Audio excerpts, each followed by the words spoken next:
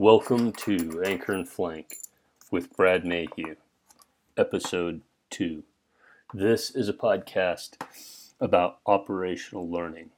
It's about using the past to make yourself stronger and smarter for the future, and especially it's about learning from accidents and tragedy. I focus heavily on the Yarnell Hill fire, where 19 firefighters from the Granite Mountain Hotshot crew died in 2013. I served as lead investigator of that accident, and I've spent most of my adult life in and around the fire service. Those experiences inspired me to do this podcast, and it's meant for firefighters who want to learn from what happened with Granite Mountain and do something meaningful for the future of the profession. In the last episode, I read a few chapters of my first book, Origins, released in summer 2020. We're going through that book together because it's a great way to set the stage for a lot of the topics we're going to talk about later in the podcast. Last week, I shared the story of how I came to question whether we had really learned anything from the loss of the Granite Mountain Hotshots. And it was one of those things that kind of gnaws at you in the middle of the night looking at a warming fire, and then you try to forget about it the next morning and just get on to the next shift. Well, in this episode, we're going to pick up from where we left off. Here goes. This is from Origins by Brad Mayhew, Chapter 5, How We Honor Our Fallen. After a tragedy, families and communities honor their loved ones with efforts like memorial services, statues, sporting events, and charities. But within the fire service, we honor our fallen our way by learning from them. We confront the past, we find a way to make ourselves better for the future. We see something bad, we do something good. This is the core of our firefighter identity.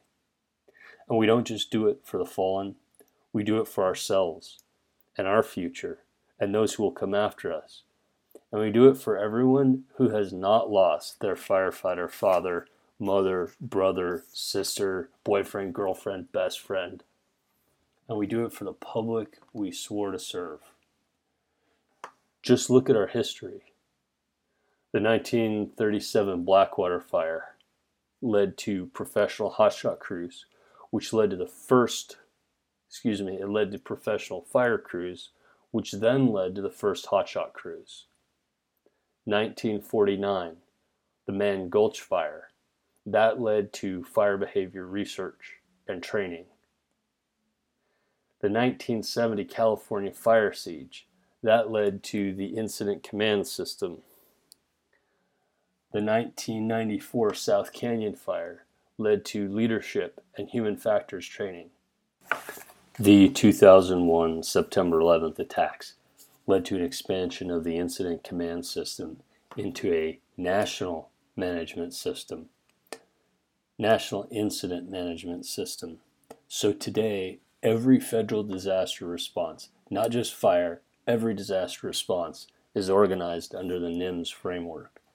So these examples barely scratch the surface. We could fill pages listing ways that firefighters created progress after tragedy. And the pattern is, after a major accident, we have investigations, then we have breakthroughs, then we have decades of development. Chapter 6, Remember When You First Heard. June 30, 2013. Every firefighter I know remembers when they first heard about the Granite Mountain Hotshots. I was serving as chief investigator on the Saddleback fatality, in which a firefighter was struck by a tree in Northern California. We had wrapped up the investigation, and we were finishing the report. And as we worked, fire ripped across the muted TV set in the background. Scrolling text shouted, "Breaking news," about a hotshot crew in Arizona. We turned up the volume and listened, and I was sure they had it wrong. And I got back to work. The next day, my phone rang, and I was asked to join the new investigation in Arizona. Well, Saddleback was essentially complete. The team lead and another team member said they could handle the final touches. It seemed like a plan. I trusted them. And with their agreement, I accepted the new assignment and flew to Phoenix. There, I helped build the Yarnell Hill Fire Serious Accident Investigation Team, and I served as the lead investigator. Chapter 7: Success and Silence. The Yarnell Hill Fire investigation took just under 3 months to build and release. All things considered, I thought the end result was a solid foundation for learning. Our work was done. We passed the baton. I did not talk about the accident much publicly, except training small groups of firefighters who asked. I spent most of my career avoiding the spotlight, and Yarnell drew non-stop fighting. I wanted no part of it. Instead, I applied my energy where I thought I could be productive. I figured, let the report speak for itself. And another reason that I didn't want to talk about the accident was this. When I took the job of lead investigator, I knew it would be tough. But I made a commitment to myself to do my best to protect the integrity of our work and to give my utmost for the future of the fire service so other firefighters wouldn't have to repeat the tragedy. I made a promise and I kept it, and that came at a high price for me, and I wanted it behind me. What made the effort worthwhile was I knew something good would come out of it, one way or another. After the investigation, I went home to San Luis Obispo, California, and tried to catch up with my girlfriend and our little dog. I wrote the Yarnell Hill Fire case study, which was released in 2014 and posted alongside the official report, and I focused on other investigations. I made snowboarding a priority, of course, and I got back to fighting fire. Chapter 8: My Roots. Before we go further, this is a good time to share a little more about my background. I'll give you an overview from when I started in the fire service up to today, because all these experiences shape my point of view as I write for you now. September 11th happened my senior year in college. I signed up to become a wildland firefighter as soon as I graduated, and I spent my early years on the Los Padres hotshot crew, stationed outside of Santa Barbara, California, up by Lake Cachuma. Over the course of my career, I went on to work for federal, tribal, and local government fire departments. I took an early interest in human factors because I wanted to understand how crews succeed under stress and risk. And I wanted to find better ways to learn from accidents. With a lot of support from hotshots around the country, I built human factors courses with names like the Fireline Mind, or Dynamics of Situation Awareness, or the 2 and 7 tool.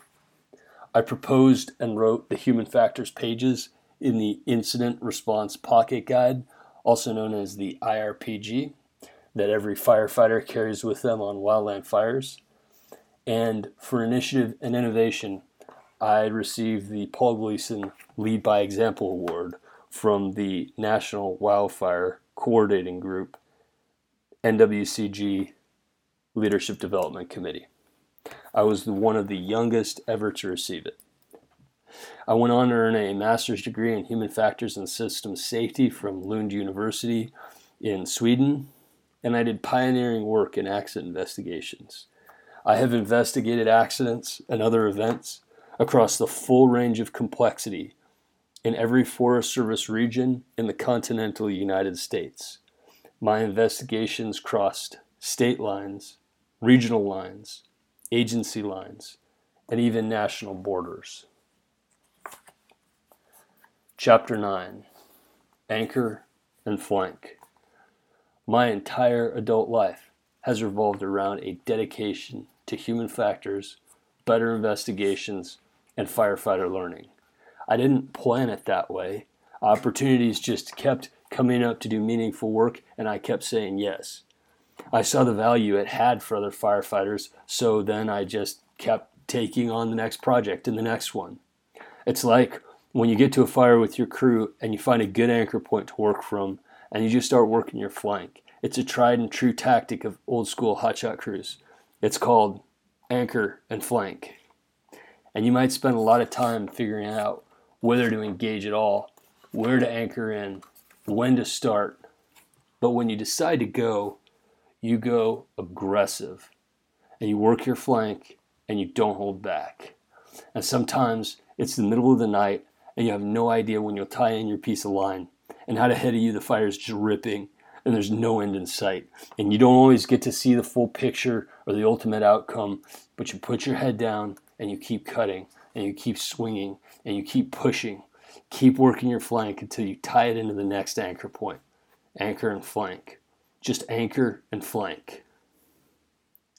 And at some point, you look around and somehow the fire's hooked. Reinforcements have arrived in the form of other crews and equipment and aircraft, and now they are working the fire too. And soon it's contained, then controlled, then out. And all you did was anchor and flank and focus on your little piece of dirt. To this day, that's pretty much how I do every mission. I guess I never quite outgrew my hotshot roots. Part 2. Hitting the Road. Chapter 10. Back to the blank page. Flashback to summer 2017, behind my fire station in Orange County, California, next to the pull-up bars.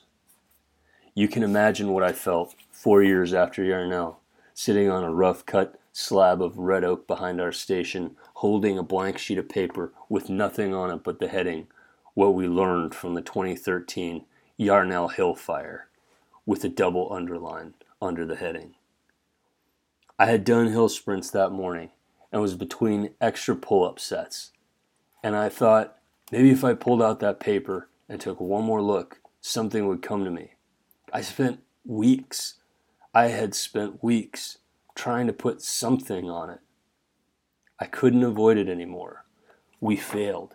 As a profession, we failed. We failed to make this accident count for our future. I couldn't find a single way we made ourselves better than if the deaths never happened. I started crumpling up the paper in one hand to stash it and forget it. No, I decided I'm not ignoring this any longer. My mind started probing around for who to blame. No, that's not going to get us anywhere, I decided. But maybe we just need to be patient. Good things take time, right? And then I thought, so are we going to wait another 4 years? No, it's been long enough. Whoever we were waiting for, they never showed up. Face it, nobody's coming. At that point, I had 3 options. Option 1, let it go. Focus on other projects. Choose to move on. I did that before. I could do it now. This time, if I walk away, it needs to be a definitive and final no. The end. Option 2, tell myself a nice story, something soothing, something that would make me feel better, even if I know it's not true. Option 3, ride down the path of anger. Be mad for a while, then settle into a nice, lifelong resentment. Surely there would be no shortage of grievances to pile up. I could spend all my energy blaming people, ranting about what they ought to do, muttering different versions of they're bad and I'm helpless. I could tell that poison story over and over, never acting on the good that's in my power. Those were my options. Drop it, deny it, or dwell in resentment. All right, well, on that positive note, we will put the book down for now. Little spoiler for the next episode, I end up deciding that I didn't want to do any of those three options of drop it, deny it, or dwell in resentment. And I ended up finding a fourth option called do something. And we'll talk about that next week. But I do want to ask you a question about the blank page. What do you think? Go back to that scene where I'm sitting behind my station, sitting there looking at that blank page, and on the top it said what we learned from the 2013 Yarnell Hill fire. And it was underlined twice, and that's all that was on the page. And I told you about that and how it was blank. And my question for you is, what would you put on that page? There's a lot of examples of how crews and individuals learn some lessons, but I'm not sure how as a profession, the fire service really moved forward. I gave a few examples from history about how the fire service traditionally makes progress after tragedies. One good example is that pre-1949, there wasn't really formal fire behavior training, at least not for wildland fire. Guys just kind of went out and did stuff, and there wasn't any real organized training or formal training about how fire behaves or how blow-up conditions occur. It was just kind of what you cobble together through your experience or talking to other people with more experience than you. That's it. Then, after 1949, after Mann Gulch, where 12 smoke jumpers died, after that, the profession made this huge paradigm shift. There's this huge push to study fire behavior and train firefighters. So today, when you take S190 or 290 or 390, those fire behavior training courses, you're an heir of their effort. You're a beneficiary. It's like your heritage. You're benefiting from how other firefighters saw a problem and did something to solve it. So when I ask myself this question, what did we do as a profession? Well, historically, firefighters, what did we do as a profession after Yarnell? Well, historically, firefighters do big things after big tragedies, and I wasn't sure what we did after Yarnell. And maybe you see it differently. Maybe if you had that blank page, you would have written something on there. If that's true, I wish you would have said something to me. But at the time, I couldn't think of anything. So what do you think? If you were staring down at that blank page that says what we learned from the 2013 Yarnell Hill fire, what would you put on that page looking around at the fire service today? And if you can't think of anything, well, then that's when I go back to, okay, well, have we learned everything there is to learn? Obviously not. Obviously, there's lessons. They're still out there. We haven't learned everything we could. Okay, well then, what if something happens tomorrow? What if another Yarnell happens tomorrow? And we could have prevented it if we had learned from what happened at Granite Mountain. What if? So that's what I was thinking and feeling standing by the pull-up bars. And I just knew there had to be other people out there who thought the same way. And I had to do something. I had to find a way to do something. And I figured if I could just find a way to do something, then the people who are of like mind could take it and run with it and make it their own and do it their own way for their crew, their agency, their department. So that's the background. That's the background of where I'm coming from, why I had to do something, and why I'm doing what I'm doing. If you're anything like me, you read something once and you don't want to look at it again when you're done. But as I'm rereading this book, it strikes me. I try to be real concise when I wrote it and tried to keep the chapters real tight. And so there's a lot of layers of meaning packed into these short little chapters. I know some people like to take their time to kind of read slow and then go back over stuff and absorb and digest ideas at their own pace. So I wanted to let you know if that's how you are as a reader. I just went in and dropped the price of the ebook to 99 cents on Amazon. I don't know how long we'll leave it there, but as of the time of this recording, the ebook is 99 cents. Just search for Brad Mayhew Origins, or you can go to my website, firelinefactors.com. All right. See you in the next episode.